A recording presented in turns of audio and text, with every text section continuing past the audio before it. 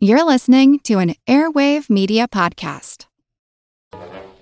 Sick of those trivia podcasts that you don't even understand how to operate and they just have too many levers and buttons? There's got to be a better way. Now there is, with Good Job Brain, an offbeat quiz show and trivia podcast that makes learning new things easy and fun. I just learned that artificial vanilla flavoring sometimes comes from the anal glands of a beaver, and now I can never shake that mental image. Thanks, Good Job Brain. Good Job Brain is available for the low price of just 4 easy payments of free. It's a podcast. Good Job Brain is part of Airwave Media and available on all podcast apps. Operators are standing by.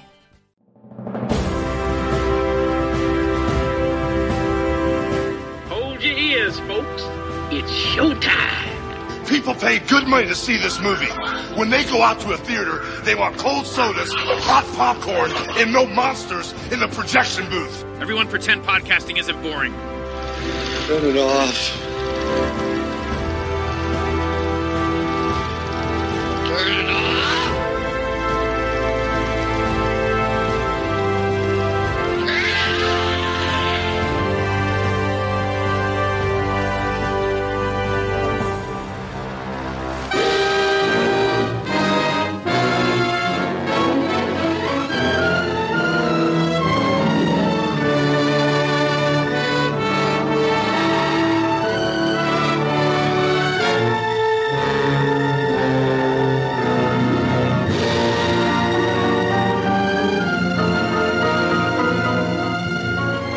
Your husband can take care of himself. Nice night for it, ain't it, Mr. O'Hara?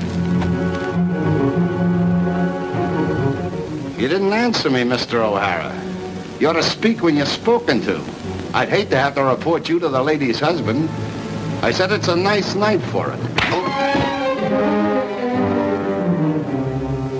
Hey, Mike, if you'll pardon me this intrusion, there's a couple of police officers out here. Cops. I don't speak their language, see? And they wants me to identify this guy. What's the Spanish for drunken bum?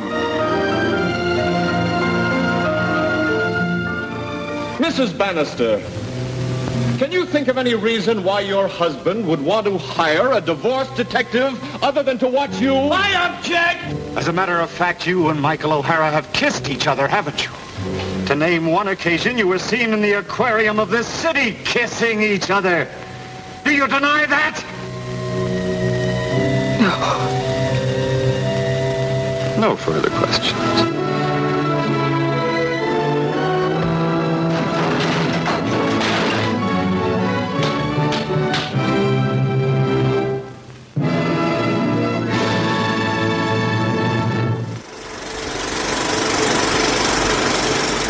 Welcome to the projection booth. I'm your host, Mike White. Joining me once again is Mr. Spencer Parsons. Hello. And also back in the booth is Mr. Peter Flynn. Happy to be here, Mike. Noirvember 2021 continues with a look at Orson Welles' The Lady from Shanghai.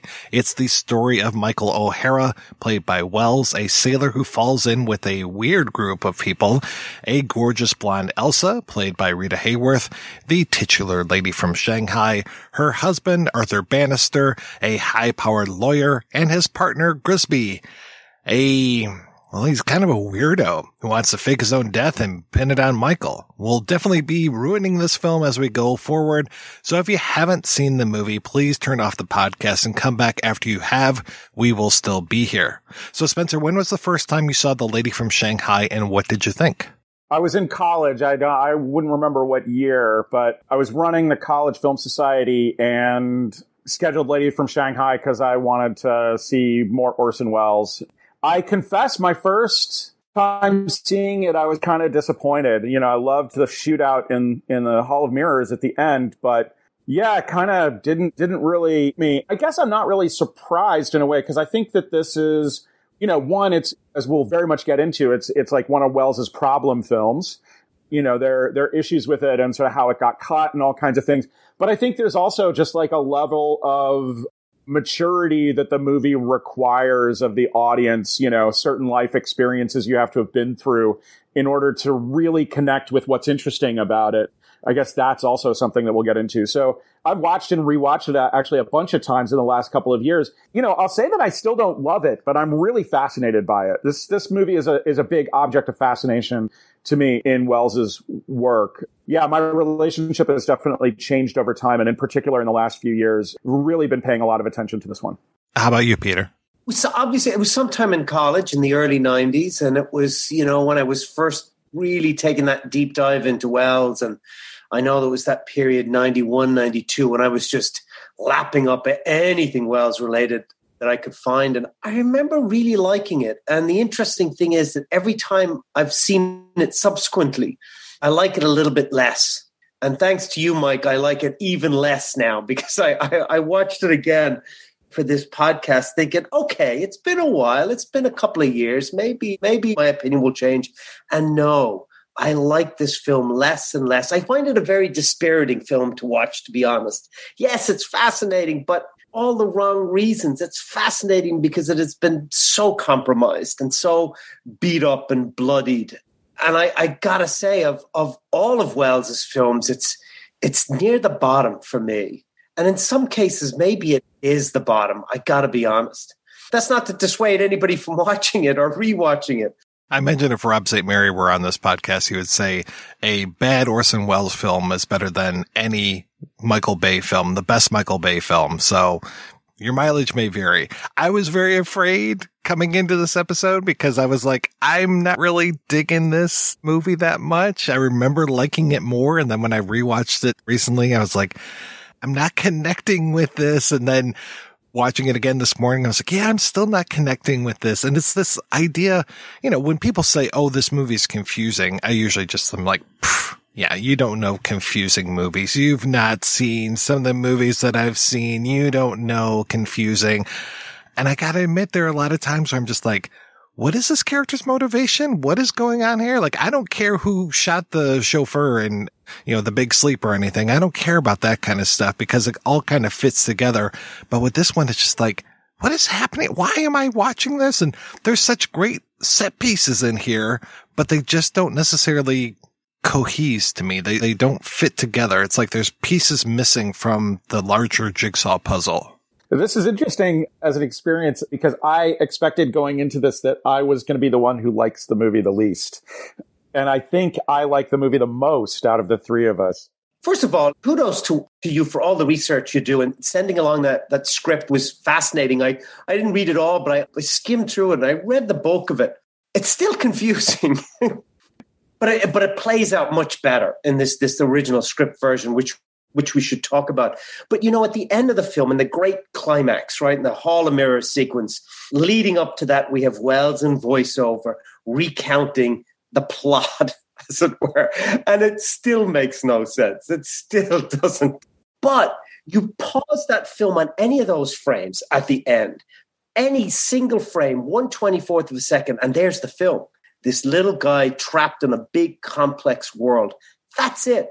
Visually, in those moments, the film is so clear, even if the plot is so muddled. The Big Sleep is ridiculously, famously confusing. And what holds it together, and if you've seen the two different versions of it, a later version where it leans more into the confusion, it is actually better because the emotional center is the relationship, between Bogart and Bacall. And I think part of what goes on in the cutting down of this movie is it gets cut down to its really confusing and harebrained plot. I think this is like a sub-MacGuffin kind of a plot that's going on. I mean, so obviously ridiculous. And, Welles has committed that kind of thing. I guess Rosebud is something that he always said was that he thought was pretty stupid in Citizen Kane as a vehicle to get you through. And I think it's pretty obvious that in this movie, it's a similar, but even more absurdly stupid kind of plot gimmick taken from the novel. The relationship then doesn't have the time to really breathe. And so one of the things that makes me fascinated by this movie, but not necessarily love it, is that over time, I've also learned a lot about Orson Welles' life and Rita Hayworth's life. And in the last week, I did kind of a deep dive into her life and gains a lot from sort of extra narrative material. the little bits, I was able to hook into the movie a lot more this time just by virtue of, reading a Welles biography and a Rita Hayworth biography back to back, and then seeing what's reflected in their relationship within the film. So that creates a fascination, but it's mostly intellectual, and it mostly depends on what I can bring in terms of knowledge to the film. And on that score, I'm a satisfied customer, but it also makes it hard to recommend. I'm sure they would have cut some, from that it was an hour longer when Welles was kind of kicked off of the project. I'm sure it wasn't going to be 2.5 hours, but that radical cutting down to an hour and a half and the focus on the stupidity of the main plot, and not getting enough of what I would imagine would be a lot more buy-in for this relationship really hurts it. And especially in contrast to another absurd noir like The Big Sleep, where its plot really makes no sense, but the movie works like gangbusters. I think it's pretty interesting that way. Or even comparison with Touch of Evil, which also has a similarly harebrained plot that if you stop to really think about the plot, it's not great. It's like all the character interactions that make Touch of Evil amazing. And I think, in this case, maybe Welles wasn't up to that level and Harry Cohn cut it down. I suspect that's probably more the case and why it's, less satisfying, but you got to come armed for bear, I think, to really enjoy Lady from Shanghai. Well, it's definitely Welles slumming it, right? He did A Stranger prior to this, and he's trying to ingratiate himself back in with the Hollywood elites and prove that he can make a genre picture, prove that he can make a studio picture and be a good boy. And it bears all the trappings of that, right? Just the kind of a silly, goofy genre picture. And reading the script, or what I read of the script, it's still there. It's there in that much longer 165-page script. It's essentially a potboiler. But I think you can see in the intentions of the film a similar interest and preoccupation in space and geography and moving out of this. Ironically, while he's trying to ingratiate himself into the studio system or back into the studio system, he's getting out of the studio. He's shooting out on location. And in that sense, he's anticipating the Naked City. He's anticipating the Treasure of the Sierra Madre by moving out into the real world. One of his big complaints about the studio is that it just pasted a musical score over the entirety of the film, drowning out all his background ambience and voices and this kind of complex worldizing sound, So I think the film is fascinating, or could have been really interesting, not necessarily for its plot, but in its style and its sensitivity to space and geography and the characteristics of the space. And it should be said that the original script was set entirely in New York City and the funhouse sequences of the Palisades. And I think that's kind of the geography of the film. The opening sequence of the original screenplay is set in Central Park, as it is in this version. But there's a lot more to do with the space and the background and characters. And, all that background action really has a character all of its own. And it would have been fascinating to see that. And that's why I find this film very, very painful to watch. It's not like Ambersons. Ambersons, you've got a good chunk, almost an hour of unmolested material in there, so you can see what Welles intended. I don't think there's one scene in this film that hasn't been tampered with. I don't think there's any real sense of what Welles was going for anywhere in this film. Maybe at the end in the mirror sequence, but even there, Welles complained bitterly about the music and how he wanted that to play out with silence. So the only thing you heard was the crashing glass and the gunshots, right? And that whole sequence in the crazy house was 20 odd minutes of screen time. And it's boiled down now to, 7 minutes or so. So a lot was taken out of that. So I don't think there's any scene in this film that hasn't been severely compromised. That's why I find this a painful, dispiriting film to watch. You can see the genius in the corners, but that's all. The idea fits in so well with film noir as far as the voiceover, the flashback structure, the little guy against the greater machine. And one definition of noir that I always enjoy is, you're fucked at the beginning, you're even more fucked at the end. But he's not even more fucked at the end. He kind of gets away with it at the end. I'm like, wait a second, that doesn't jive with anything, Adding to that too, though, is that this is Welles's poorest performance on screen. I just find him very flat and dull. He doesn't characterize this tough, brawling black Irish, a man who killed somebody in the Spanish Civil War. I don't buy that for a second. And he can't pull off the fight scene at the beginning of the film. So he doesn't convince. And yeah, I agree. He kind of sleepwalks through the whole film. And maybe that ties into the themes of the book, a man just so enamored by this woman, he's just following her wherever she goes and somnambulant in a sense. But it doesn't improve the film at all. Well, it's a rare role for him where he's not playing the heavy.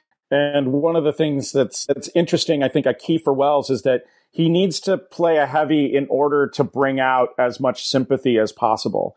There's a kind of opposite motion that goes on. And when he's playing a romantic lead, even a romantic lead who's not very heroic and is totally awful in the final moments, which is actually one of the things I like most about the film.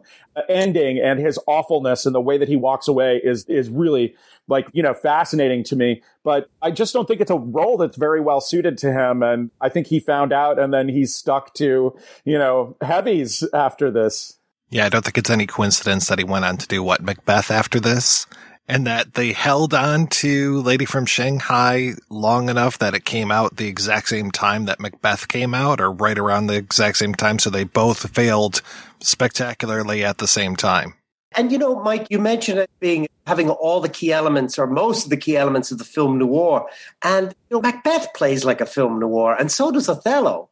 I mean, there are moments that are gorgeous. You talk about the funhouse stuff, but yeah, it is. Every shot is compromised. And even looking at some of the extras that are out there and seeing, still shots of Rita Hayworth and promotional shots where there are all these legs hanging from the ceiling, or there was one shot where it was a skull and it still had skin from the nose up, and then it was a skull from the nose down, and the top of the skull looks very much like Rita Hayworth, and then you've got a cigarette sticking out of the skull's mouth, and the cigarette plays such an important part to this whole movie. I'm like, okay, well, that's legit. That should have been in there, and it not being in there is such a blow. And yeah, it feels, you mentioned a little via email when we were going back and forth about this, the length of shots. I mean, this movie feels like it was edited in a wood chipper because it just moves too fast. I'm like, wait a second, what is happening? Like, not only does it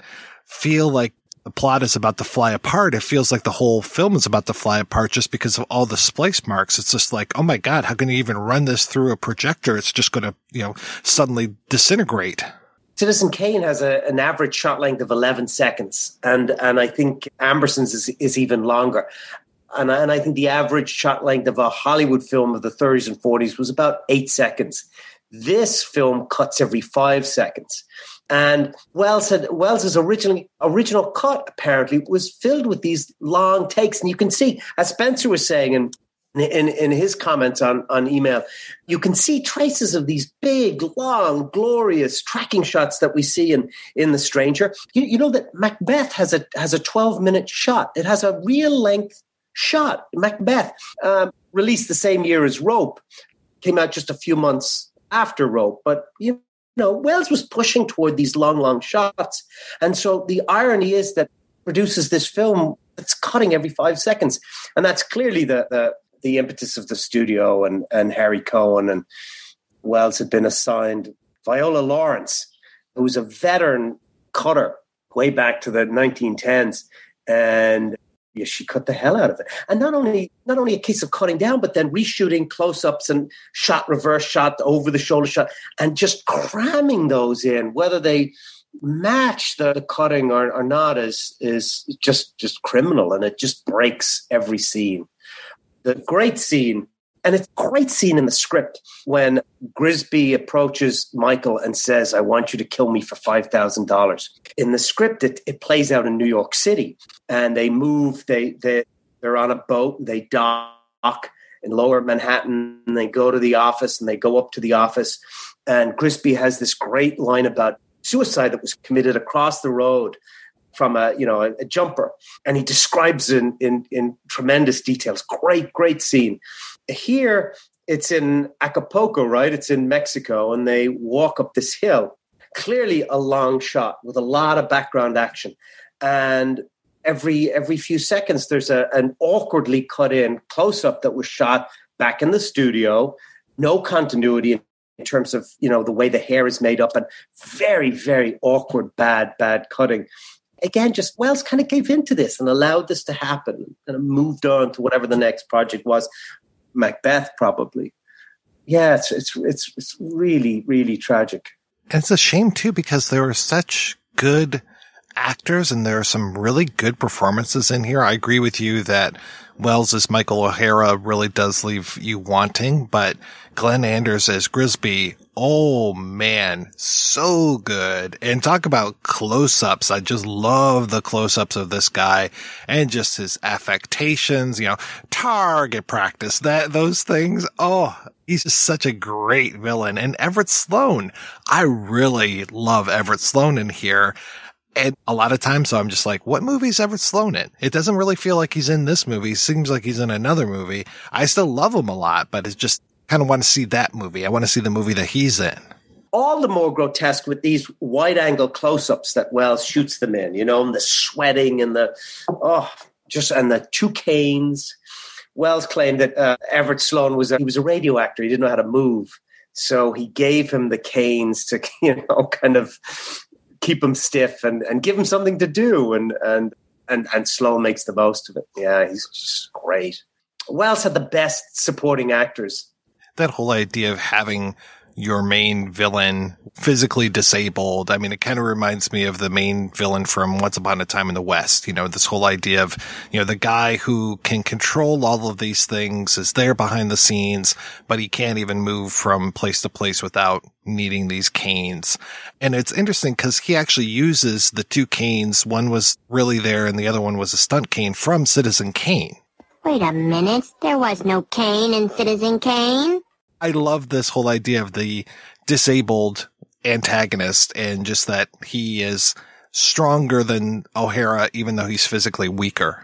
And you can read it, of course, as a metaphor for sexual impotence, his inability to satisfy, Rita Hayworth's character. Yeah, absolutely. Everett Sloane was much younger than what he's playing in the movie, and much younger than he played in Citizen Kane.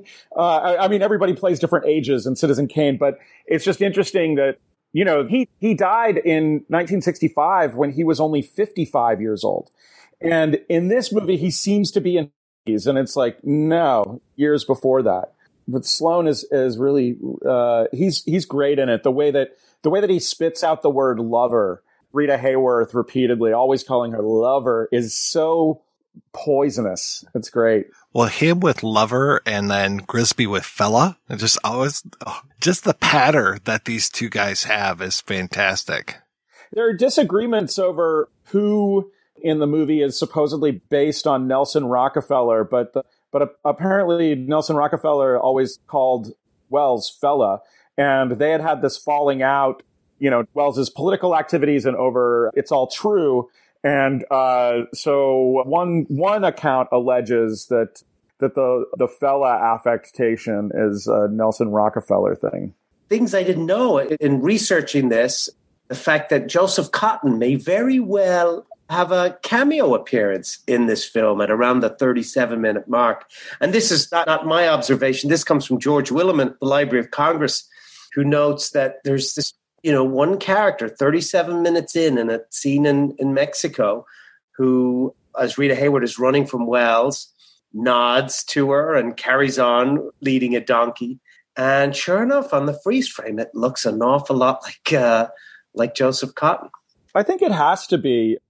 Delving into biography, for me, the fascination of the film is the smuggling in of so much autobiography, which, given the history of putting it together, that it's the potboiler, all this kind of stuff, it's just interesting coming after The Stranger, which is truly a very impersonal film, that then Welles tries to use this film, tried and maybe could have been successful if he'd stuck around for the edit, if he hadn't been kicked off of the edit. And, of course, his work in the editing room in this period is very spotty. But it's interesting because it seems like he did stick around for a chunk of Lady from Shanghai's editing and then got kicked out. Whereas on Macbeth, he just sort of absconded to Europe and let it all shake out.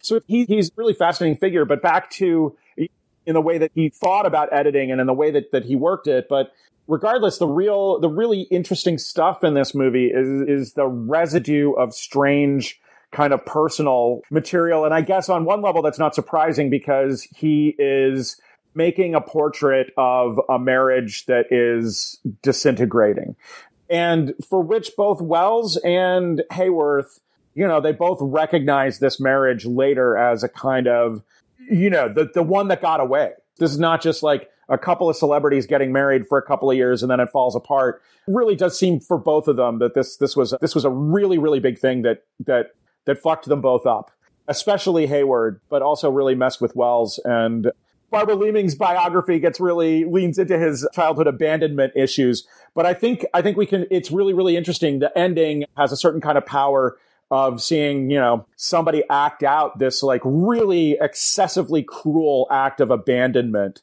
And the way I find this ending of this film, and of course the ending of many noir films, really interesting in terms of the relationship to the production code, because morally what the main character does in that last scene is utterly indefensible. It would seem like that the code would not allow that to happen, except that this is a woman who's a murderer. So she's allowed to die in the most horrible kind of cruel fashion and left behind, by her lover, or lover, as Everett Sloan might put it. She's left behind in this excessively cruel fashion that is this feels utterly vicious to me and very, very sad.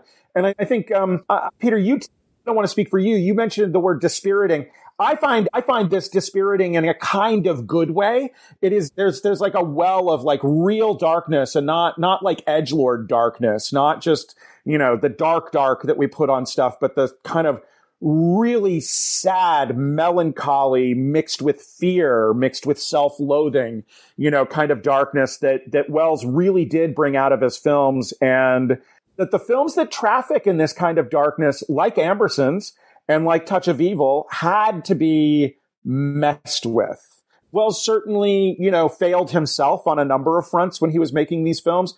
But I do think that there's a level where the kind of darkness that some of his films traffic in is something that, especially at the time they were made, and I think even now would be alarming to studio executives, because this is not entertainment darkness. This is not fun, thrilling darkness. This is like Dark Night of the Soul. How do I connect with this? And does this put me in a bad place because it's making me think of a relationship where I was at fault and I threw it away, and, that I've never quite recovered from it? Sure, absolutely. There's tremendously cruel abandonment at the end of the film. And it's an abandonment that's mirrored, like the Hall of Mirrors. It mirrors Welles's relationship with Hayward, quite possibly, but also his abandonment of the film and his abandonment of so many other films, just walking off and leaving them to the fate of the studios. Yeah, it feels kind of disingenuous when it's like, well, I wrote a memo talking about how much I dislike the music. And it's like, okay, and? I don't want to defend Welles too much for the walking away, but I do think it's necessary to bring up how directors functioned in editing rooms at the time. And at this time, directors were not very hands-on in editing processes. However, Welles was the kind of director who needed to be hands-on, and in many ways invented a kind of hands-on auteur director way of doing things that he abandoned himself. But, with Citizen Kane and up to a certain point on Ambersons before he took off for, It's All True, there's a way in which Welles was directing films in a very different fashion that required being hands-on until the end. John Ford and Howard Hawks, for instance, were very strong auteurs, within that time and within that world. And they developed ways of shooting in order that it could only cut one way, but they were not necessarily hands-on in the editing and the day-to-day. They were not right there by the editor's side. And, when you look at the arc of Welles' career, it's later in his career that it seems like he figures out that he needs to be in the editing room and really get into the nitty-gritty with it. And I think he abandons the films, but he's really, I don't know, it's really tough. A lot of directors moved on to the next project. They had to, because they did 2 or 3 a year. They made a lot of features, and a lot of directors were not in the editing room. And it was like a producer kind of overseeing, and then it came out well. And a lot of the people who are called auteurs because they developed strategies that made it so the editor would have to cut it the way they had shot it. Welles is very commanding in the way that he shot things, but there's also need to cut the material as well. And, it's his own fault, but it's also, to be fair, a little bit of the business at the time. And the big deal with him is that, like on Citizen Kane, everybody resented him because he got final cut, which directors didn't have at that time. Like the biggest directors in Hollywood didn't have final cut, which is precisely why they'd have to shoot in such a way as to make sure that the editor couldn't do it in any other fashion. And so Welles got that and then kind of abandoned. There's a lot that's bad about Orson Welles, but there's a lot that's bad about a bunch of other Hollywood directors and their behaviors. And there's a lot that's bad about the industry at the time that he totally fits into. And I think he's just a particularly interesting lightning rod figure who's not necessarily worse than a lot of the people around him. And as an artist is better than a lot of the people around him, but, just doesn't, is kind of the square peg in the round hole. It's very rudimentary for me to remind everybody listening that he came from radio. And so the importance of audio is just paramount to him. The importance of music, the importance of voices. I was listening to the commentary track in my car, and there would be moments where Bogdanovich wasn't talking, and you could hear the story play out very much like a radio drama. And I think that is such a strength of Welles, is if you can turn off the picture and just listen to the whole thing, you can hear the whole story. So I can really imagine that the idea, especially that music, that cloying music, is just anathema to him. And the idea of, play out the entire funhouse scene without music over it. I mean, I was watching a little bit of that today, and I was watching it with headphones on, and the moment when he is sliding down that large slide, you can hear sounds of fireworks going off. And I'm just like, okay, this is really interesting. He's doing this stuff with audio that really shouldn't be there, but it works really well.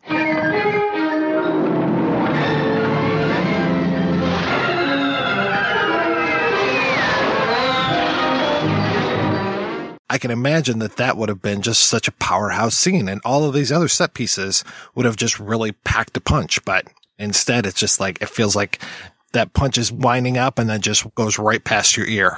It's almost, it's if that idea, that a painter will paint a picture and then paint over the picture something else. Clouseau's film about Picasso is a wonderful illustration of that. We start off with a beach during the day, but we paint over and over and over, and it becomes a nighttime scene. And I think that's what's happened here. There is an Orson Welles film underneath this that has been reshot and recut, and there are moments when the film underneath kind of pokes its nose up and you can see elements of it. I recommend that everybody listening to this podcast go back and watch that scene that I was talking about with Grisby and Michael as they climb this hill, and Grisby gives him this offer of, $5,000.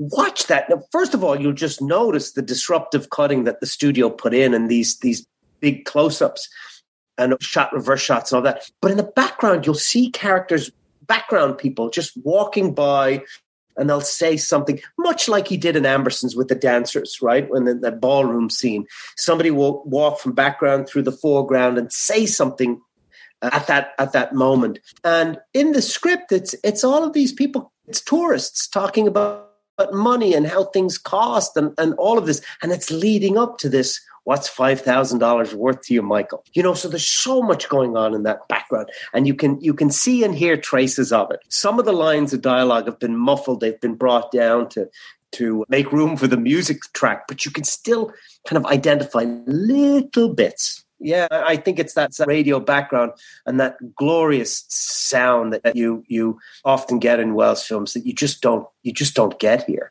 And I agree that The Stranger is a very impersonal film, but at the same time, there's so much of Welles. You've got these long crane dolly shots that are wonderful. You've got the store that everybody comes in and out of, the owners playing checkers.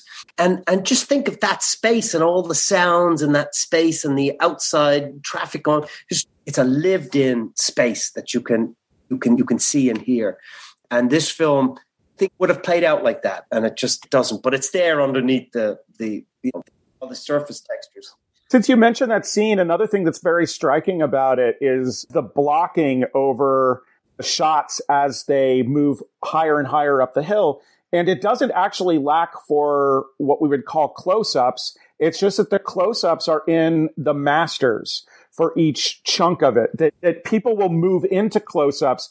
And then all of a sudden, when they have these process close-ups that they made them shoot in the studio when they got back to California, not only are they standing out because they're rear projection and whatnot, but they also just don't go with what is very obvious kind of design for this kind of motion of going higher and higher with these people and kind of spinning around each other. Yeah. And Welles typically shooting significantly below or above eye level. So we're looking up or down on characters. The inserts are shot, approximately at eye level, which would be standard for Hollywood studio pictures. So it doesn't match at all. Although, that scene and it ends with this high angle shot looking down on these two characters on the cliff's edge does anticipate similar sequence in Othello. When Othello and Iago are right at that cliff's edge, remember, and it's very nicely done scene. In Hollywood, and when he can control the means of production, which wasn't always the case, he's gunning for these long takes, these 30-second, minute-long takes, or in some cases 12, 13-minute long takes, where actors are moving in very complicated patterns, and the camera and the dolly and the crane movements are equally complex. There's a great 5-6 minute sequence in Touch of Evil. Not the opening scene, but scene in that room when they interrogate Sanchez or whatever his name is, the kid. They frame him with the dynamite. That whole scene plays out in one long take. When he's not in charge and not in control, he's cutting like crazy, and you end up with, Othello, F for Fake, which we've talked about, and The Other Side of the Wind, which that film is cutting every 2 seconds more at certain scenes. And the trial is really interesting in being a tension between really long takes and then sequences that are cut very fast. Because obviously Welles had a number of films that were messed with by other editors. But for instance, in a movie like Mr. Arkadin, you can see more of Welles's work reflected in the end product, shot for shot and cut for cut. And yeah, I do think that Lady from Shanghai is maybe thoroughly the most damaged. I consider the last 20 odd minutes of Magnificent Ambersons to be the most damaged, because obviously this was, when you read the script and you've seen the pictures of what they were doing and where he was headed with it, it's really obvious that this was going to be amazing, and you kind of watch it disintegrate. But yeah, thoroughly throughout, Lady from Shanghai, even leaving in things that Welles wanted out. For instance, he didn't think that the opening sequence in Central Park worked at all, and he wanted it cut. So that was a part that he thought, yeah, just cut that out entirely, and the movie will be better. But the studio, wanted that in, and then cut other things that he wouldn't have cut. It's the things we don't know. Mike, my favorite single podcast of all time is your podcast on Ambersons, that epic 4.5-hour podcast on Ambersons. Just brilliant. Everything you did in that, just brilliant. But especially when you read out the comment cards from the preview, right? And that film's destruction has been so well documented. Here is an hour of footage is gone, completely gone. Wells rarely talked about the editing and what was cut out, and he didn't seem that bothered by it in hindsight. And we've got a script that predates the film by a year or so. Obviously, none of the footage survives, or very little. There's a few outtakes that survive. And that's kind of it. And we really don't know what happened in the year that the film was in the hands of Harry Cohn and Viola Lawrence. They took a year on the post-production of that film.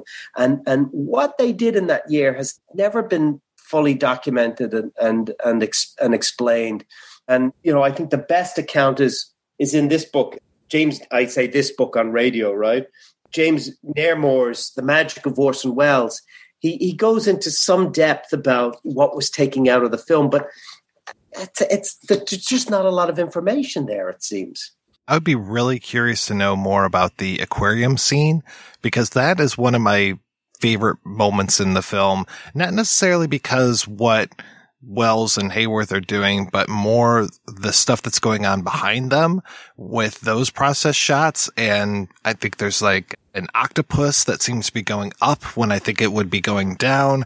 There are the fish that would be one size, but he's blown them up into these really large, monstrous fish. I really love what he's doing in that. That is a great scene. And I think we're giving Welles a very hard time on this, and with the film too. There's a lot of good stuff in this film, and that's a great scene. It's a great scene, and I will say as well, I really like. So the grotesques are amazing. I really like Rita Hayworth's performance in this movie, and it's sort of cut to ribbons in the sense that we're getting scenes that should have more emotional heft to them for what she's doing, but she's great, and I think, she like lived with this problem throughout her career of people thinking, oh, she's just beautiful. She's a dummy. She's not actually that good. I rewatched Gilda just for comparison point with this movie. I think she's terrific in Gilda. I mean, no wonder. And that talk about bizarre and absurd, like that plot is completely ridiculous. Makes no sense. The love story between It doesn't make sense as a love triangle because it's a love straight line between the two men. And then somehow, Rita Hayworth is stuck with these two guys. But what she's doing, she's called upon to be all kinds of different misogynistic things throughout the entire movie. Like, her character doesn't make sense. And somehow she manages to hold it together, and she's great. And this is a very different performance from Gilda, where she's playing someone who is like herself, really damaged and kind of watchful. And ultimately the plot calls upon her to, murder her also murderous husband at the end and murder this crazy dude who wants to fake his own death. She's really, really good. And that also contributes to the sense of this strange psychodrama that's going on in the film of, at once, that she and Welles were trying to patch things up. She especially thought that working together could maybe stop their divorce from being completed and that they could get back together. And they kind of almost did, but it didn't happen. But we're seeing this psychodrama of abandonment that's going on over the course of the film. And it's really hard. And especially, I guess, for me, watching it more from her point of view this time was really fascinating and effective. But I just want to give Rita Hayworth credit for being a terrific actress. And I think, just looking at these two performances in close proximity this week, I didn't know her personally, but I know a little bit about acting. I think she was a smart actress, and maybe she was too quiet to come across as smart to others. But I really see a lot of intelligence in her choices. Well, she's so much more than just a haircut. And I know that Harry Cohn went nuts for that. They tried to turn it into a publicity thing that they were cutting her hair and dyeing it blonde. I think it looks really good, and I think it works for the character. I mean, it is so the opposite of the femme fatale with the dark hair. I like this whole idea of her being from Shanghai, that that plays into the movie as we go along. I kind of wish there was a little bit more. I'm always fascinated by quote unquote Orientalism in films. There's that, especially in films noir where, the Asian is coded as other and evil. And so, Michael descends into this underworld of the Chinese and she descends after him. And then she's able to speak the language and she's got there's the group of Chinese guys, and I'm not really sure what they're doing there. That's one of those where I'm just like, okay, they seem to be up to something, but I'm not really sure exactly what that is. Again, I think one of the reasons why I might dislike this movie is a little is because it makes me feel dumb, just because I'm just like, wait, I should be following everything. I should know what's happening. But then there are times where I'm like, no, I just don't get it. I don't get why these guys are here.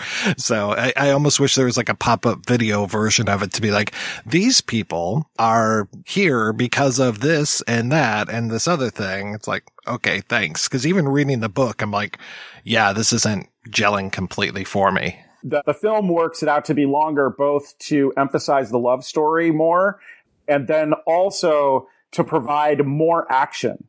That it can be more action-packed because in a way it's the action of the big action in the book is over, and then there's a lot more time with like legal proceedings and lawyering and all that kind of stuff before coming back around to action at the end. And that's something that a book can do very well. But in a movie, if we had kind of loved the courtroom stuff, this bonkers courtroom stuff in this movie, it's so perfunctory in a way. But when it lands in the courtroom, I had completely forgotten about the courtroom, for obvious reasons, since I'd seen it in the 90s. I just forgot about that entirely because it was kind of boring to me at that time. And then when it popped up, I was like, oh, and I got disappointed, except that the way that it plays out is so ridiculous and ends in that big knockdown drag out in the judge's office. It's another aspect of the grotesque of the film, this grotesque, farcical judge and the proceedings. And it's Erskine Sanford, yet another Citizen Kane alum.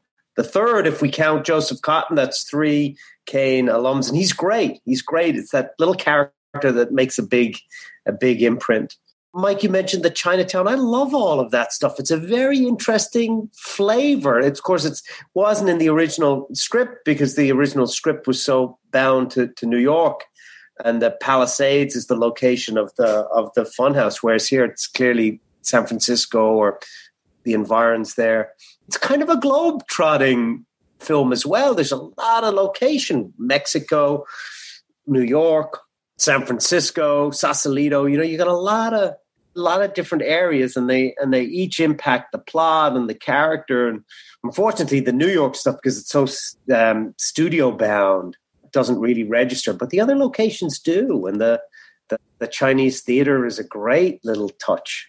You can really see this director again, like John Huston and Jules Dassin with The Naked City. He's moving into these locations, and it's not entirely studio bound, or at least it wasn't the intention to be a studio bound picture. We all know it became one.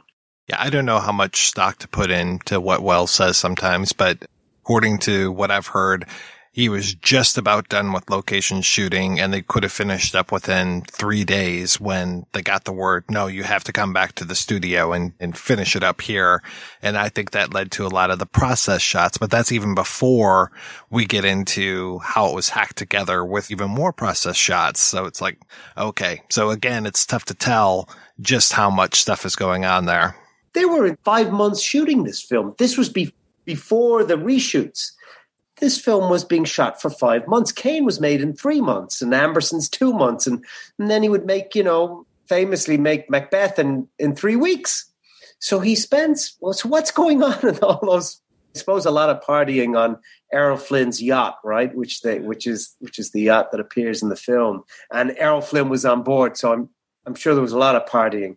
I had also heard that Rita was getting sick quite a bit, and they actually shot down for her having an illness. Right. I'm not sure what that was, though. Yeah, that was a big part of it. Yeah, she did get sick, and then that shut things down for a while. And it's one of those, the record of, whether he was really profligate and went over budget and over schedule.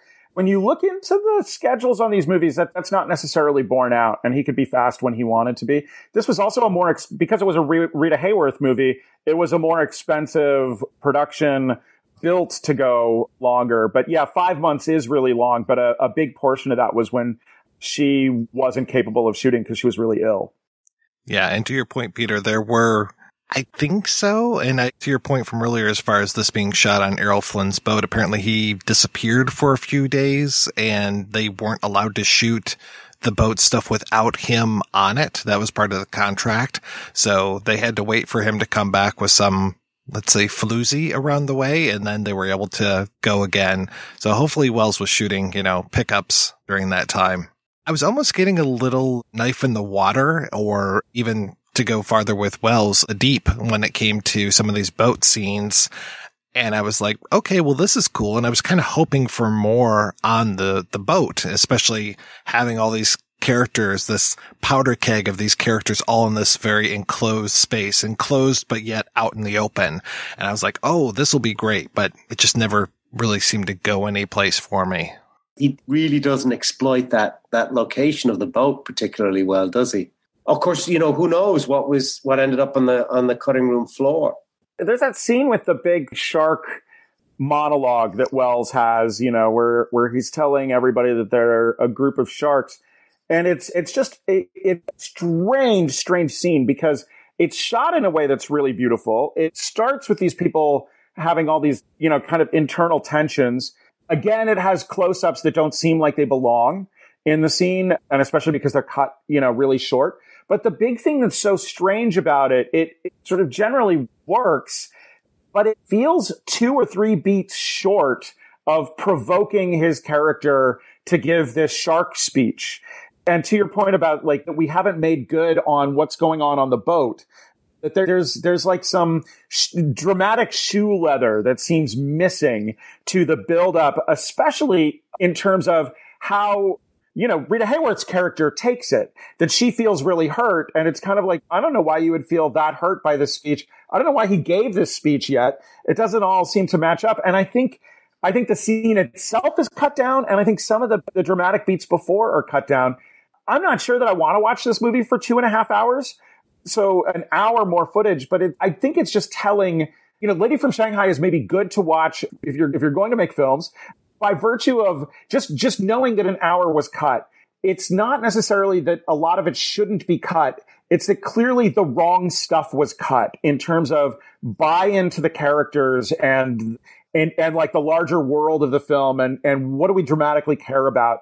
So there are great performances around the ridiculous plot, and the ridiculous plot has a certain amount of beats that you got to do to make sense of it, and that part kind of makes sense. But it's everything around, it's the penumbra of everything else and all the human relationships around this cockeyed, faked murder plot that has wonderful performances, but is quite silly, doesn't take that much time, and it just feels like that, the thing that's the least important ends up as the only really important part of the film. This plot is a clothesline to hang all this other interesting stuff, the stuff that's really interesting, Welles, and that's what gets cut out or submerged underneath the soundtrack. Yeah, absolutely. Absolutely. I don't see why they would have started this with a 165-page script. Cut that sucker down.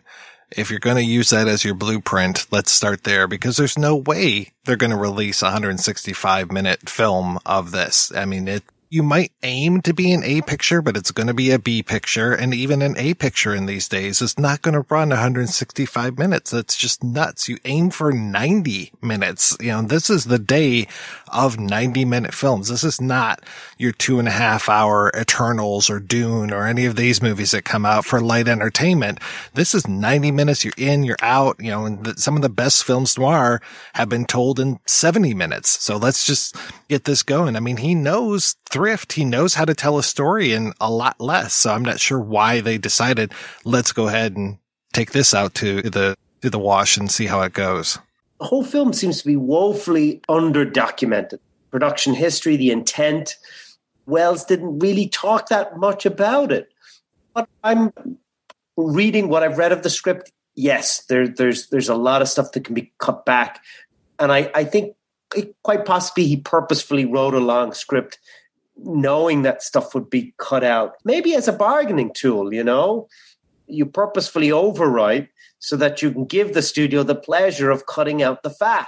and leaving alone some other stuff. I think that could have been the intention, but really, who knows? And of course, Welles is complicit in the compromisation of the film because he's in the reshoots, right? He's an active part in this. It's not Robert Wise editing because he's in a different country. He's involved in this. And the film that was previewed featured reshoots that Welles had gone along with, condensations of scenes that Welles had, if not approved, at least, went along with it, right? And then it was cut back even more after that preview. What went out in what order? Yeah, we simply don't know, and it's really too bad. I think there's a great story there. Even more than seeing the Citizen Kane story told and retold all these times, I think seeing the story of what happened with the lady from Shanghai would probably be a little bit more of an interesting thing, especially because it is such a flawed film that we ended up with, as opposed to a perfect film like Citizen Kane. It's like those are always the more interesting stories to me, is how does this thing become this thing? You know, how does Battlefield Earth become Battlefield Earth, you know? Well, and I got to say, as a Welles head, I not only on the face of it, given the body of work, regardless of a movie like Lady from Shanghai that maybe wouldn't have been great anyway, even if he'd gotten his way.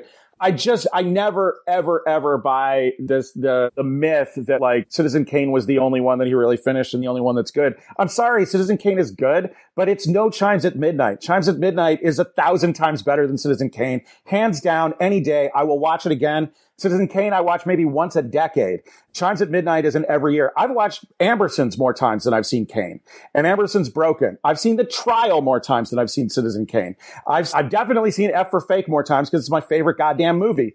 There's a thing with Welles that, like, I think following the career of him as an artist and historical figure who establishes modes of production that others then follow, part of what's going on for Welles is he's established a one-man wrecking crew, both for Hollywood and for his own career, in establishing a new way of working that ultimately he's only able to fully take control of in these really financially compromised productions of his later career, like Chimes at Midnight, which he completed totally the way that he wanted to, but it was compromised by the way that it was financed and how it could be put out.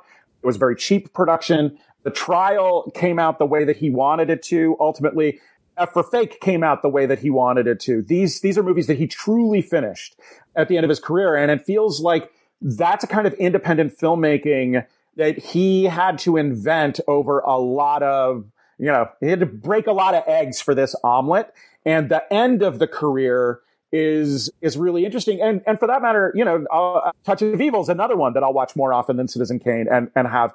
And Touch of Evil is a compromised film, but you can see that there's enough command of the pieces with Touch of Evil that, for instance, when Henry Mancini lays a score over the whole movie that Welles didn't necessarily want a score laid over it, well, there's enough going on in that film, and Henry Mancini's good enough that score, whether Welles liked it or not, is terrific and works perfectly with that film. So even the compromised work towards the end, it's like he's come around to the way to even make something that can be compromised and still very fully come through. And again, a bunch of those later films are not compromised. And I'm not gonna take this kind of, ridiculous myth from even a good filmmaker like David Fincher, who probably hasn't seen Chimes at Midnight, and then says, oh yeah, he fucked up after Citizen Kane. No, he didn't fuck up after Citizen Kane. And David Fincher, you'll never I love David Fincher's movies, but he'll never fucking make anything nearly as good as Chimes at Midnight. Period. The end. It's not going to happen. He doesn't have it in him. Sorry, rant over. I'm as mad as hell, and I'm not going to take this anymore. I wish that there was the push to reevaluate this film and get those original pieces and do this work that was done for something like Touch of Evil, where it's like, okay, where is that 90-page memo for this one? And where's that original footage that we can then, sick Walter Murch on and be like, here, make this good. But I will say, I love the original Touch of Evil, and I love the Redux as well. I'm fine with both of those movies, because you're right. There's enough there that even though it's a compromised work, that version that came out that we were all used to, I was absolutely fine with it. And the merch one, I've seen it a couple times, but it's like, okay, yeah, I'm fine with either version. It's not one of those where I like sit down if it's on TV and I watch the first 15 minutes. And whenever there's like the moment where I'm like, oh, this is that version, I'll turn it off. It's like, no, I'll watch whatever version you want to put in front of me. I'm fine with that. But I wish there was that Redux version of Lady from Shanghai. And I agree with you, Spencer, as far as Fincher's never going to have the wherewithal to scrimp and scrounge and save and barter and, make a movie over 12 years because he doesn't have the finances to do it all in one shot, to shoot stuff in one country and cut it together with stuff from another country. We're never going to have that kind of chutzpah. He's not going to have that chutzpah that Welles would, where he would make a movie by any means necessary. I mean, different kinds of artists, different kinds of business people. I mean, so one of the big factors with Welles is that he was a terrible businessman. Utterly terrible. I mean, during the period that he was making this, he arranged to buy the footage. So part of the financing of Lady from Shanghai was like borrowing money from Harry Cohn that got him but got him in. Then he had to pay it back by making Lady from Shanghai, because he had borrowed this money to leverage on his Around the World in 80 Days musical. And then at the same time, he was buying the It's All True footage from RKO. But then he signed a contract in doing that where he had to pay it off in time. I forget the exact details, but at any rate, he was going to get back It's All True. He was going to re-edit it, and he lost it because he didn't have enough money to make a final payment. And he signed a contract that he never should have signed, because material that he was working with should have been free and clear. And he signed onerous contracts thinking it was the only way that he could get material back. He was screwed over, but he was also the dude was screwed over. A bad business person who signed a contract that he shouldn't have signed. Definitely his fault, but that's a factor that one has to take into account. And yeah, again, for Fincher, for instance, and I bring up Fincher just because he made Mank and he made all these, mythological statements that are the usual mythology about Welles, very publicly, yet again, to spread that stuff around. But, if we want to talk about projects that aren't finished, so just how does a filmmaker not finish a project? And Fincher has done over the years, because I follow his career. I want to know what he's working on. He has had a number of projects fall apart over time because he didn't accept money. The budgets that he was going to be given by HBO or by Netflix or whoever at various points that he was working with. So those are in fact unfinished productions. Do I begrudge Fincher for not finishing those productions? No, I don't, because the money wasn't going to come through to do it the right way. And that's not the kind of artist that he is. Welles is a different kind of artist who would start shooting before he had enough money, because shooting the thing was more important to him. And out of that, we get Othello. And I'll take Othello over any episode of Mindhunter any day.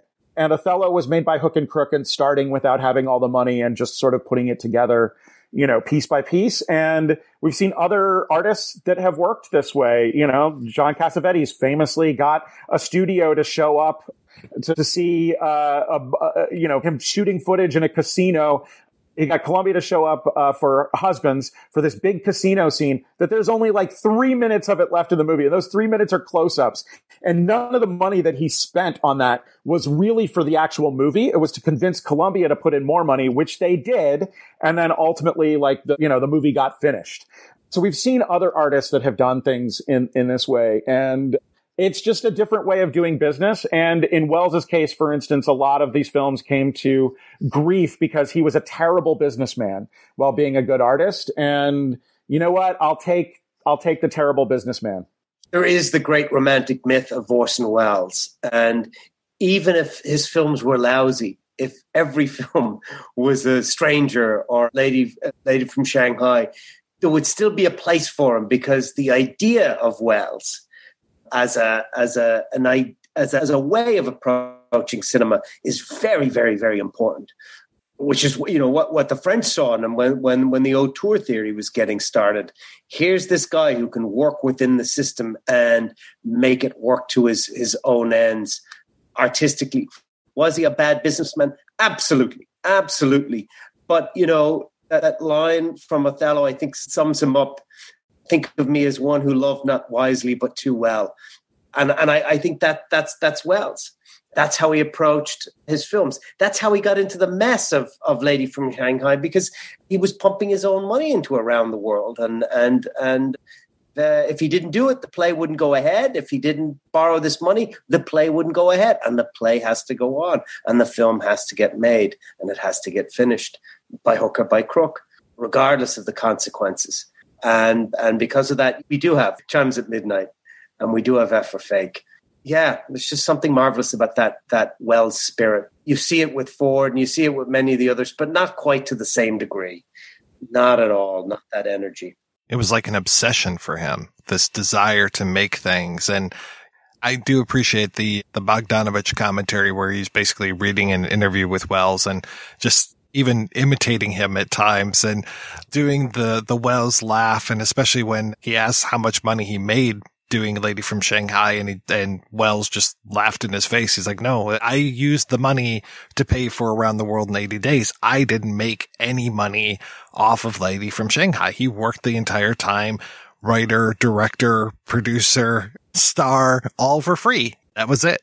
Wanted that play to go on. So he didn't make a red cent from all of he did on it. And a big part of why he ended up in Europe wasn't just because of House Un-American Activities Committee, where he for sure would have been called to testify. So that was in the background, but it was mostly because of his tax situation, and his tax situation that came from this particular year of his life, because he was being taxed on what went into Around the World in 80 Days, this money that he got from Harry Cohn and from other various sources. And it wasn't counted. The IRS wasn't going to count it as a loss. They didn't count it as a business loss. It was just like, oh yeah, you spent that money. He ended up leaving the country for most of his career in order to avoid the tax bill on the bad business decisions that he made around having to make the art. I am curious if you guys think it was a little swipe at Hemingway, who he seemed to have that rivalry with throughout his entire career, when Michael O'Hara, person that he killed, was a pro-Franco person, and that he was an anti-Franco person. And then I think it's Everett Sloane was pro-Franco as well. And it's like just codes him as being evil because he was pro-Franco. Even in the less personal work, The Stranger has, there's a lot about fascism, and there's a way in which it talks about fascism in The Stranger that is very upfront about the anti-Semitism that it was not in other Hollywood films at the time. Welles was definitely putting forward, political points through all these films, and maybe in a more veiled way. But the strongest kind of anti-fascist tract that he made might have been Touch of Evil, where everything is sort of built in an allegory against fascism. This is going to go off topic here, but this is like one of the things that I found out prepping for this episode that I find just like amazing and crazy about the Welles Rita Hayworth relationship. So this goes to Hemingway. That's why my mind has gone there. Welles was teaching Rita Hayworth how to be a bullfighter.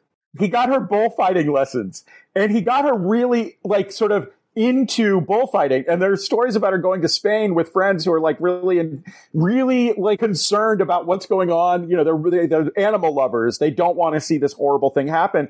And she's really into this sport because Welles got her into it and was, sort of got her lessons to do bullfighting.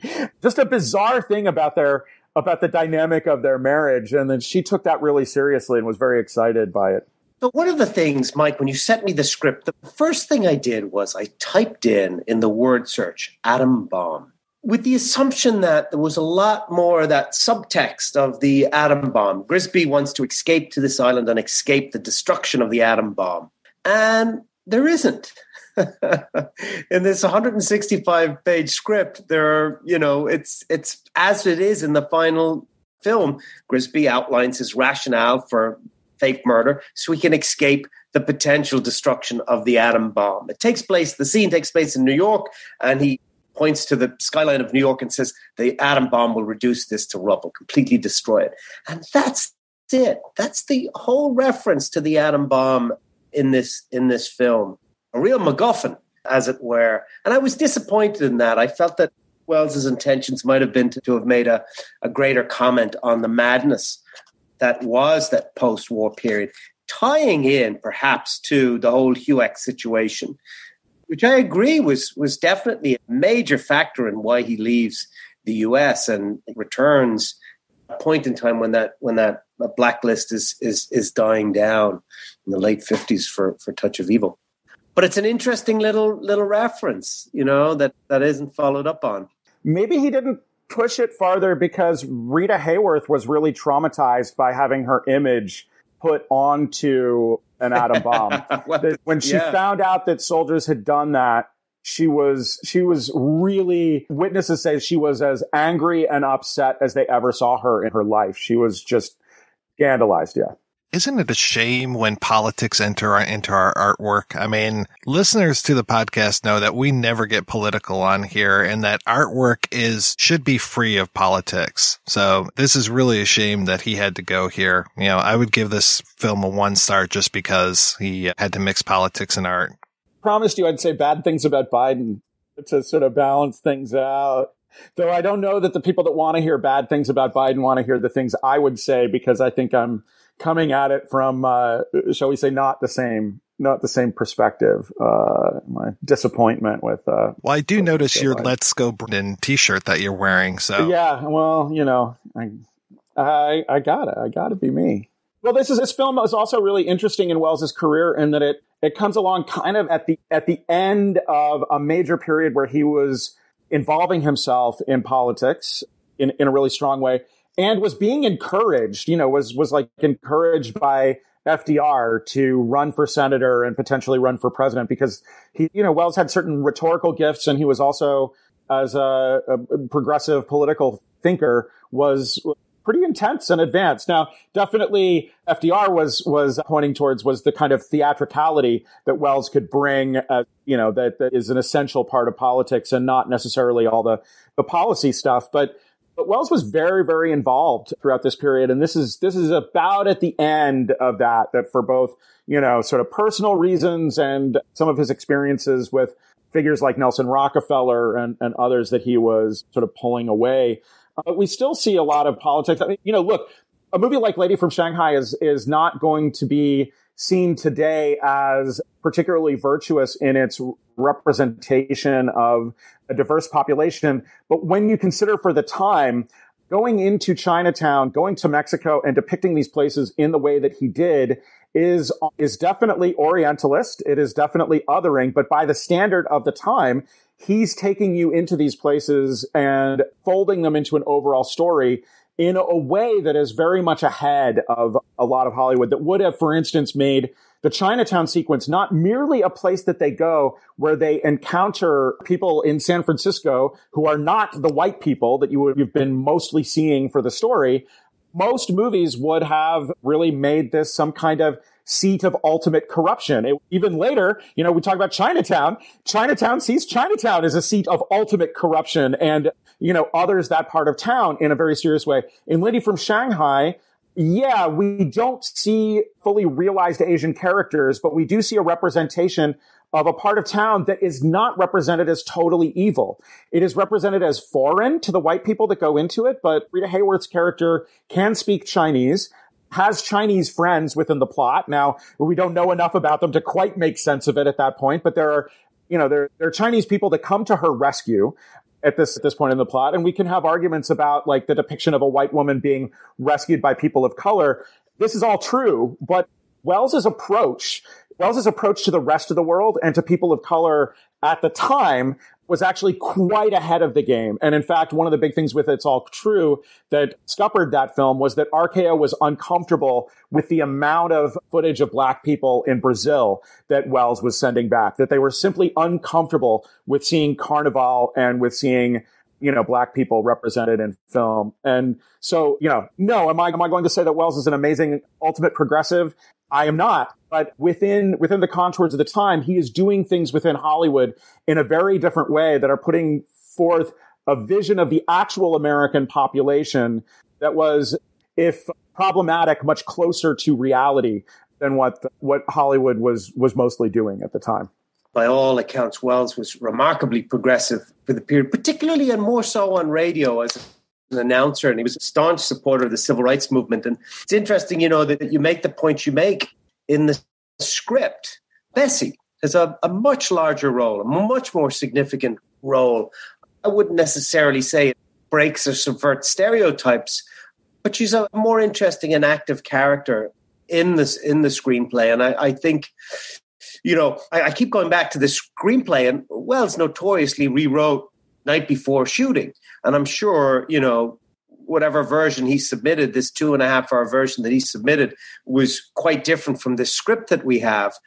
But I'm sure she played a very significant role in that film. And yes, absolutely, Welles as with It's All True is certainly pointing his camera at the world in a very empathetic and fascinating manner. I think the best illustration of that is Around the World with Orson Welles, the BBC TV show that he did in the mid-50s, which is really very interesting. And one of the things that I really kicked myself after our discussion on F for Fake was that we never talked about that show, because it was in some way a prefiguring that essay style that Welles used in F for Fake. I'm glad you brought up the Bessie character, because when she shows up, I'm like, oh, okay, this is interesting. It's so nice to have a prominent black character. Yeah, she just kind of drops out again. And it's one of those things where I'm just like, man, come on, just give me more. I want to know more of this person. I want to know more about this character. Please give me a little bit more of this, because I was very excited. Oh, wow, look at a prominent African-American actress inside of this movie. This is fantastic. I love it. And Wells's character, takes her aside and asks her a question that very few maids were asked in 1930s and 40s Hollywood cinema. Why do you do this job? And she says very bluntly, well, I need the money, right? So there's an acknowledgement of a real lived-in character there that comes out a little more in the script for sure. It's all in comparison, but for knowledge of history and knowledge of our culture, just making a comparison between the depictions of people of color in Orson Welles' movie versus a Preston Sturges movie. I mean, look, like the depictions of black people in Preston Sturges movies, much as I love Preston Sturges, I cringe every time. There's a character in a Palm Beach Story called Snowflake, whose whole purpose is just to have pop-eyed reactions to the Ale and Quail Club shooting up the inside of a train car. It's really the worst minstrel show kind of stuff. Howard Hawks in the depiction of background characters into Have and Have Not, that this is, takes place on an island where there are a lot of black and a lot of indigenous descended people. And they're in the movie. They're included, but they are very much kept at an arm's length in the backdrop. They're not made fun of. They're not treated as villainous, but they're also just treated as furniture in a lot of ways. And so, contemporaneous films, it's interesting to see the way that, the imperfect politics would be worked in. And Welles, among some others, is like one of those figures whose work I think really is important to seeing the history of our cultural changes and the recognition of what is the real population of the United States versus the white assumed majority population for most of the 20th century, and sort of how they're depicted in relationship to everyone else who are real people who have lived here. Well, I think we forget here in 2021, and Peter, you might not forget this, just how poorly Irish people are treated in the United States, and that basically having Michael O'Hara as your protagonist is showing someone he's not just the underclass because he works with his hands, he works on ships, these kind of things. He's also the underclass because Irish people were hated for decades, if not a century here in the United States. And so he's really put odds just because he's an Irish person. And of course, Welles had a very close connection to Ireland, having, acted on the Gate Theatre at a young age, close friendship with Micheál Mac Liammóir and Hilton Edwards, who ran the Gate Theatre. The Irish in America were the first group to enact cancel culture.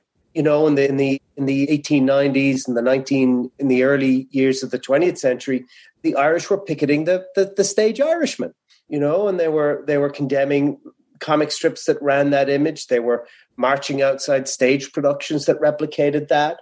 And consequently, you know, the image of the Irish improves significantly in the early mid 1910s. And then, of course, you know, you got Barry Fitzgerald. But the Irish were really that first group to actively change how they were being represented. And Hollywood, for the most part, film in general, for the most part, responded very, very positively to that. Yeah. How do you rate Wells's Irish accent? Terrible. Horrendous. Yeah.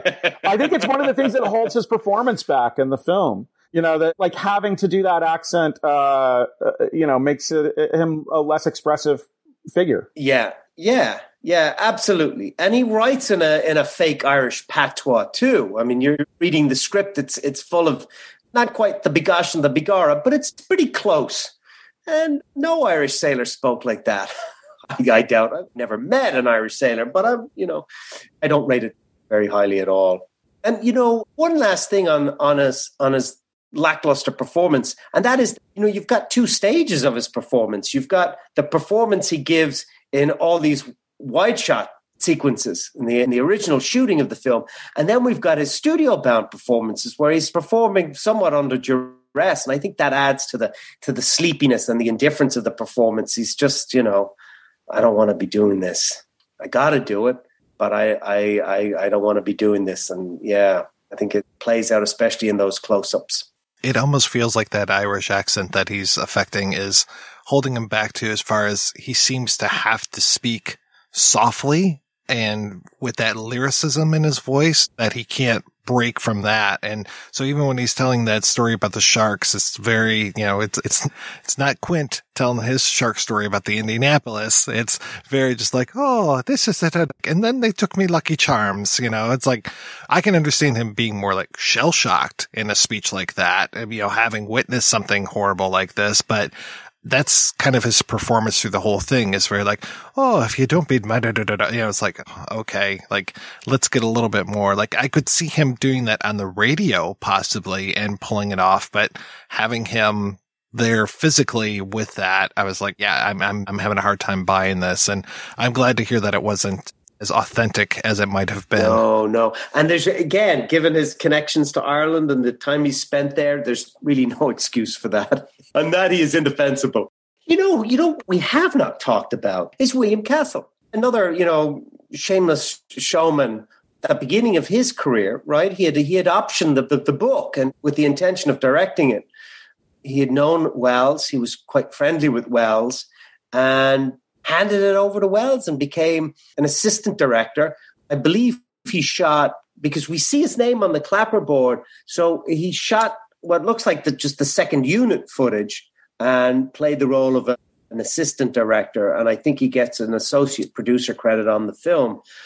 But he's totally in the background of this. Seems to have no real say in the proceedings, which is why his name came up in 90 minutes of talk. One reason for that is because the lie that Welles told that became the story of how he came to do Lady from Shanghai leaves William Castle out.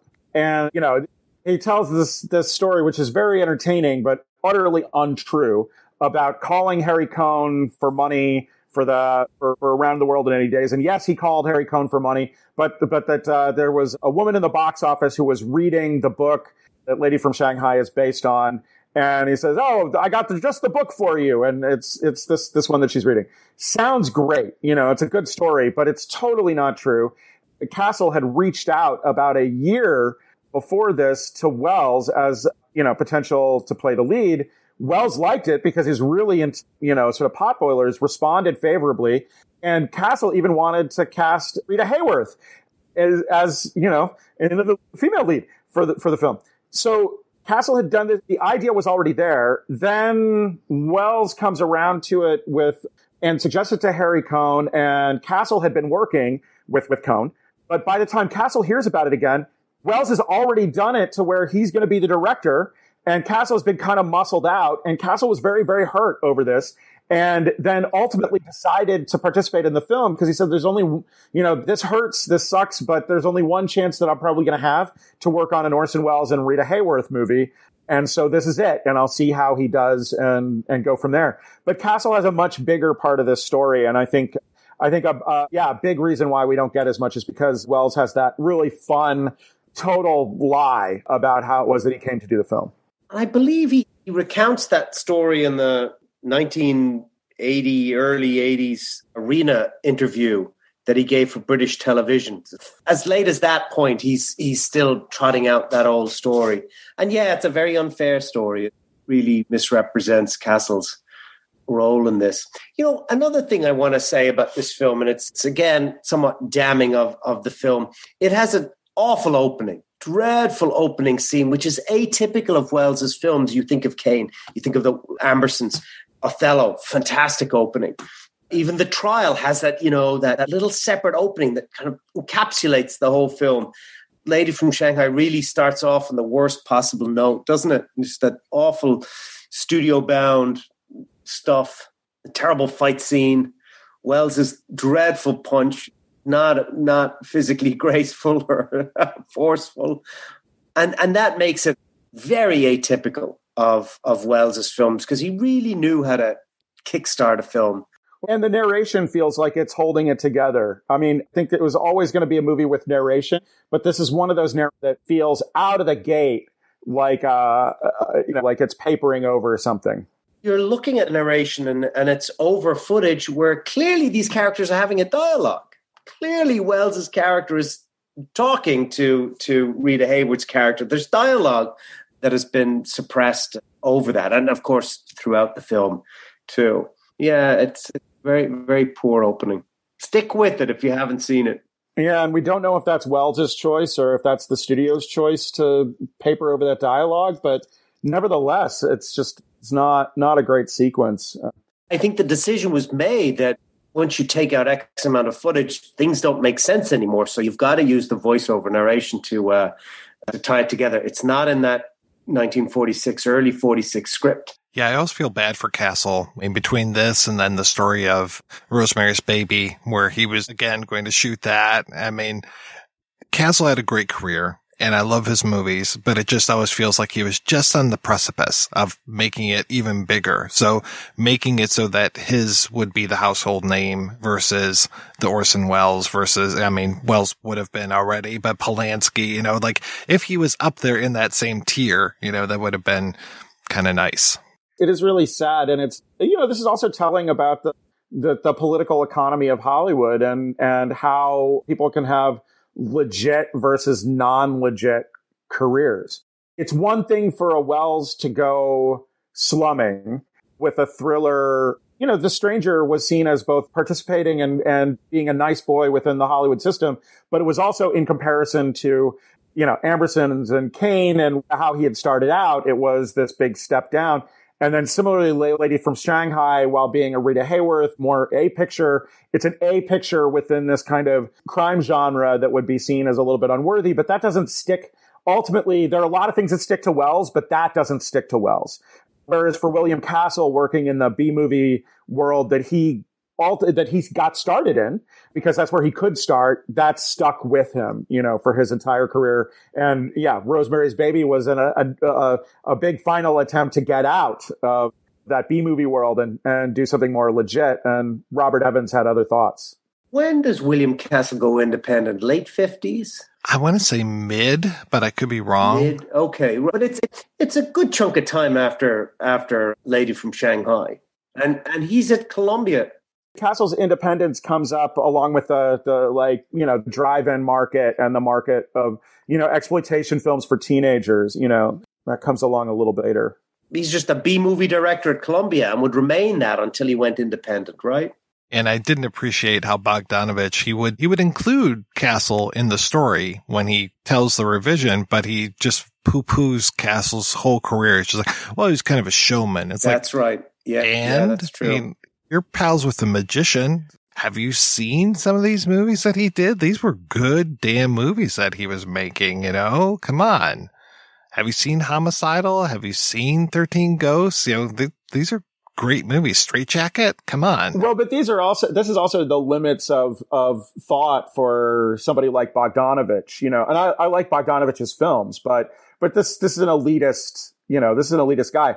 Wells would have been more likely to praise Castle's work. I don't know that he ever had an opportunity to, but, Wells was a lot less snobby about B-movies and that kind of world. But for Bogdanovich, it's just, Bogdanovich worked for Corman, would tell nice stories about him. And I think Targets is really one of his best films.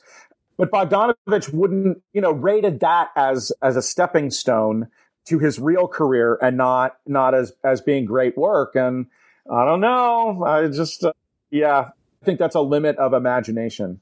It's kind of that same thing. I go back and I watch Targets a lot more than I watch the ones that are, critically lauded from Bogdanovich, because I just feel there's so much good stuff there. And I can feel, he was standing on the shoulders of giants a lot of times, especially in those early days. I feel the Sam Fullerness of it. I feel, these other people that he was asking for advice on how to make films. And it's like, okay, this is all there. And yeah, that would have been nice. Tougher to judge, but like his and Polly Platt's work on The Wild Angels.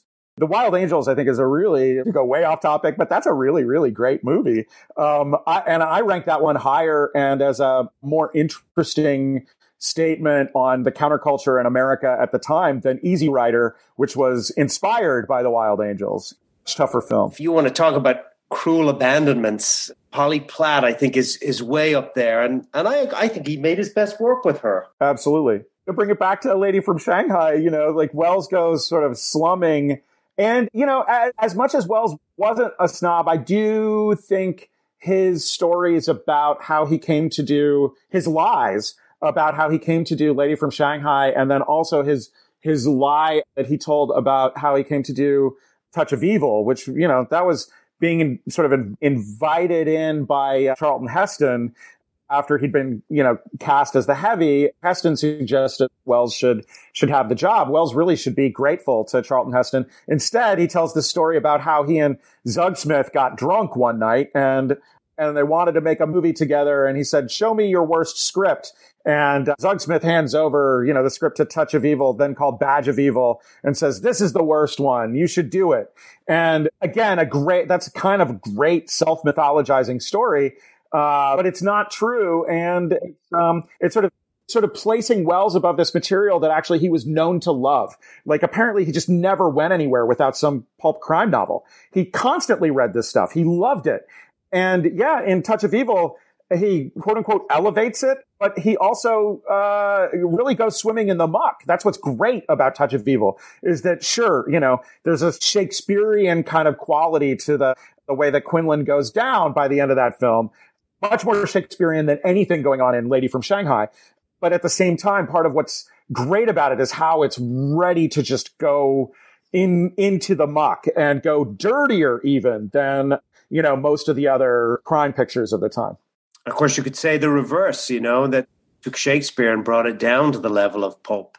Well, and when you compare Wells's Shakespeare's to Olivier's Shakespeare's, Olivier's are so turgid, and I don't know, I find them near unwatchable myself. Hamlet is especially bad, but they're Shakespeare.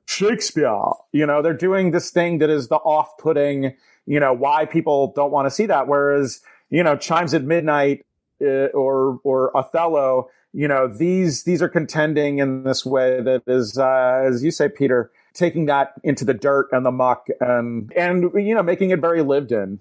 It makes it much more easy to relate to these characters. Yeah, they don't feel like they're up here, these art house films that only the elites can participate in. It feels much more like, by even bringing these characters to the movie theater, that's one step, closer to us. And then by, making them much more human and much more relatable is another way that we can now experience this stuff that normally you would have to pay top dollar to go to a theater to see. Well, and to Wells's credit, in bending Shakespeare to his will, he does a radical thing that Shakespeare couldn't imagine, which is making Falstaff a tragic hero. A lot of people, Shakespeare's greatest character or one of his greatest characters, all that. But ultimately, Falstaff is not the center of the action. He's a supporting player. And Wells takes the supporting player, the poor guy, puts him at the center, makes him the tragic hero, and also turns Prince Hal into an asshole. The mythology of the Henry plays is all about building up the transformation of Prince Hal into the great king. And where Wells leaves it off is that Prince Hal turns into the guy who kills his best friend with a glance.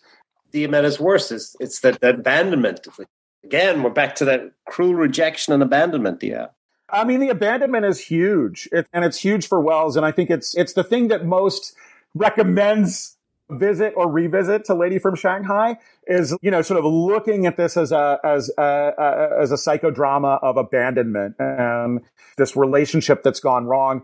And whether it's about Rita Hayworth or it's about Orson Welles feeling abandoned by his father, feeling the abandonment of, or the way that he abandoned his father, that's a push and pull. That first he was abandoned, then he abandoned his own father because he was, because his father was an alcoholic and Welles couldn't deal with him anymore.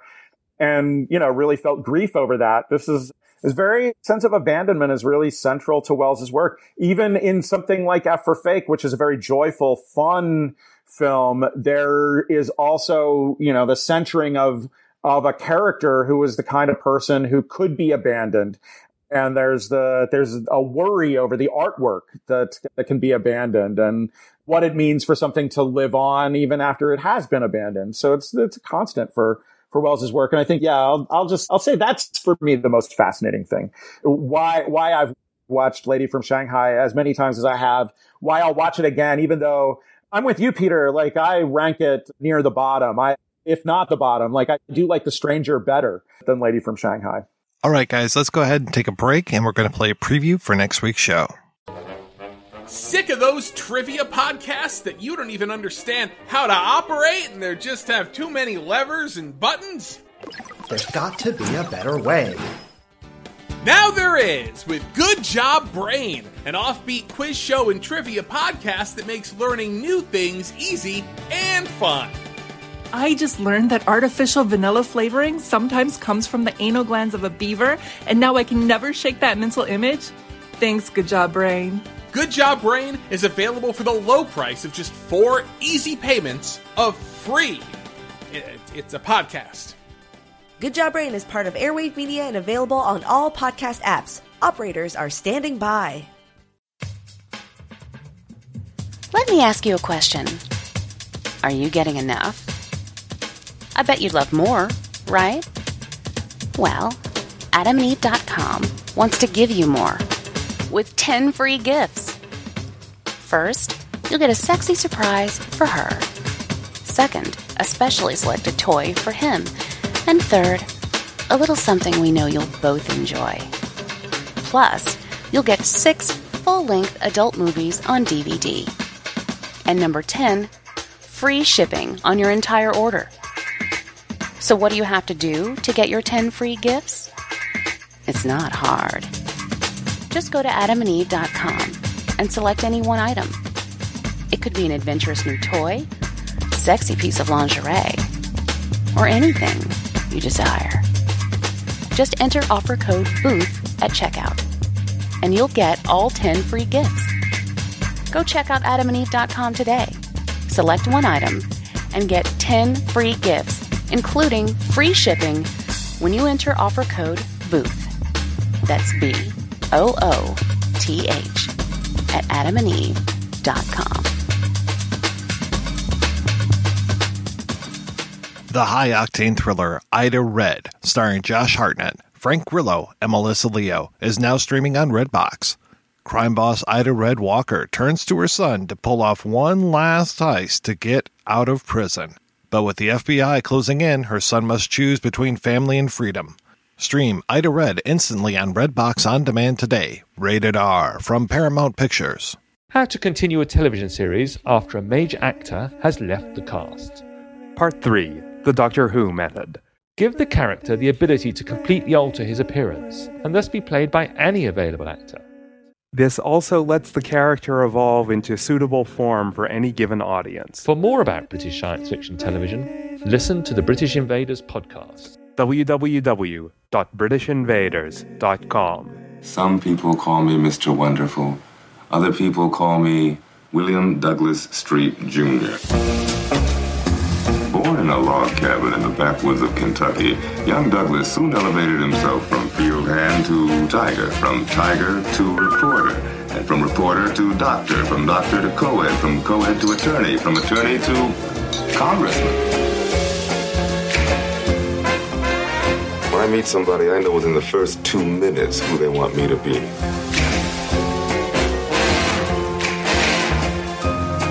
I need some money. Make some money. I mean, I could sit here and make you think you're a genius for correctly analyzing this complex, exotic, notorious Negro. You know that the white man runs this world? I'm a victim of 400 years of conditioning. Your credentials are just too amazing to believe. Why would you concoct such a licentious, low-down lie? I wanted to get the money. Open your mouth.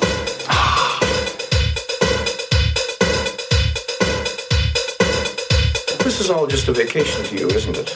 Prison, a vacation? People ask me if I regret what happened. Sure, I regret it, but you can take my word for it. It's an unforgettable experience. I think, therefore I scan. I know not what I am. I am Chameleon Street. That's right, we'll be back next week with a look at Chameleon Street. Until then, I want to thank my co-hosts Spencer and Peter. So, Peter, what is happening in your world, sir? The pains of fatherhood, of being an old dad. Somewhat coincidentally, my son's name is Orson.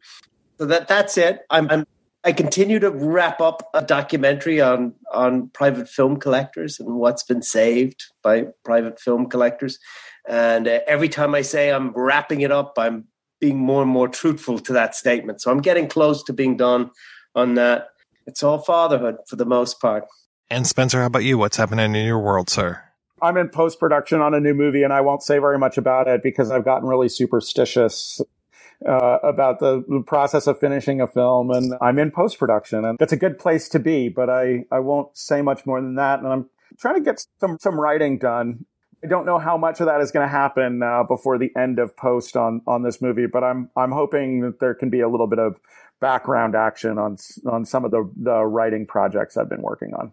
Well, thank you so much, guys, for being on the show. Thanks to everybody for listening. Thanks again to our Patreon community. If you want to join the community, please visit patreon.com/projection booth. Every donation we get helps the projection booth take over the world. You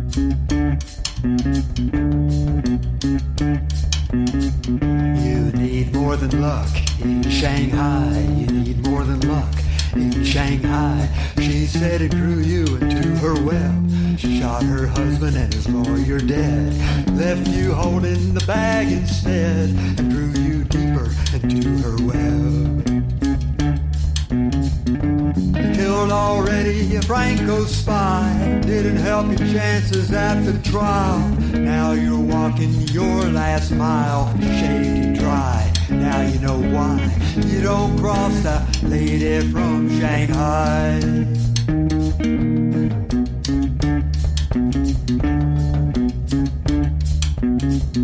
She took you on a cruise round Pacific Rim. Just you and her and husband Jim. In Sugarloaf Bay, she gave him the slip. With sharks swimming all around the ship. Hungry for blood, life and limb. The sharks knew her better than you and him. And all the while, the sharks knew why you don't cross the lady from Shanghai. Killed already a Franco spy. Didn't help your chances at the trial. Now you're walking your last mile. Shaved you dry. You know why you don't cross the lady from Shanghai.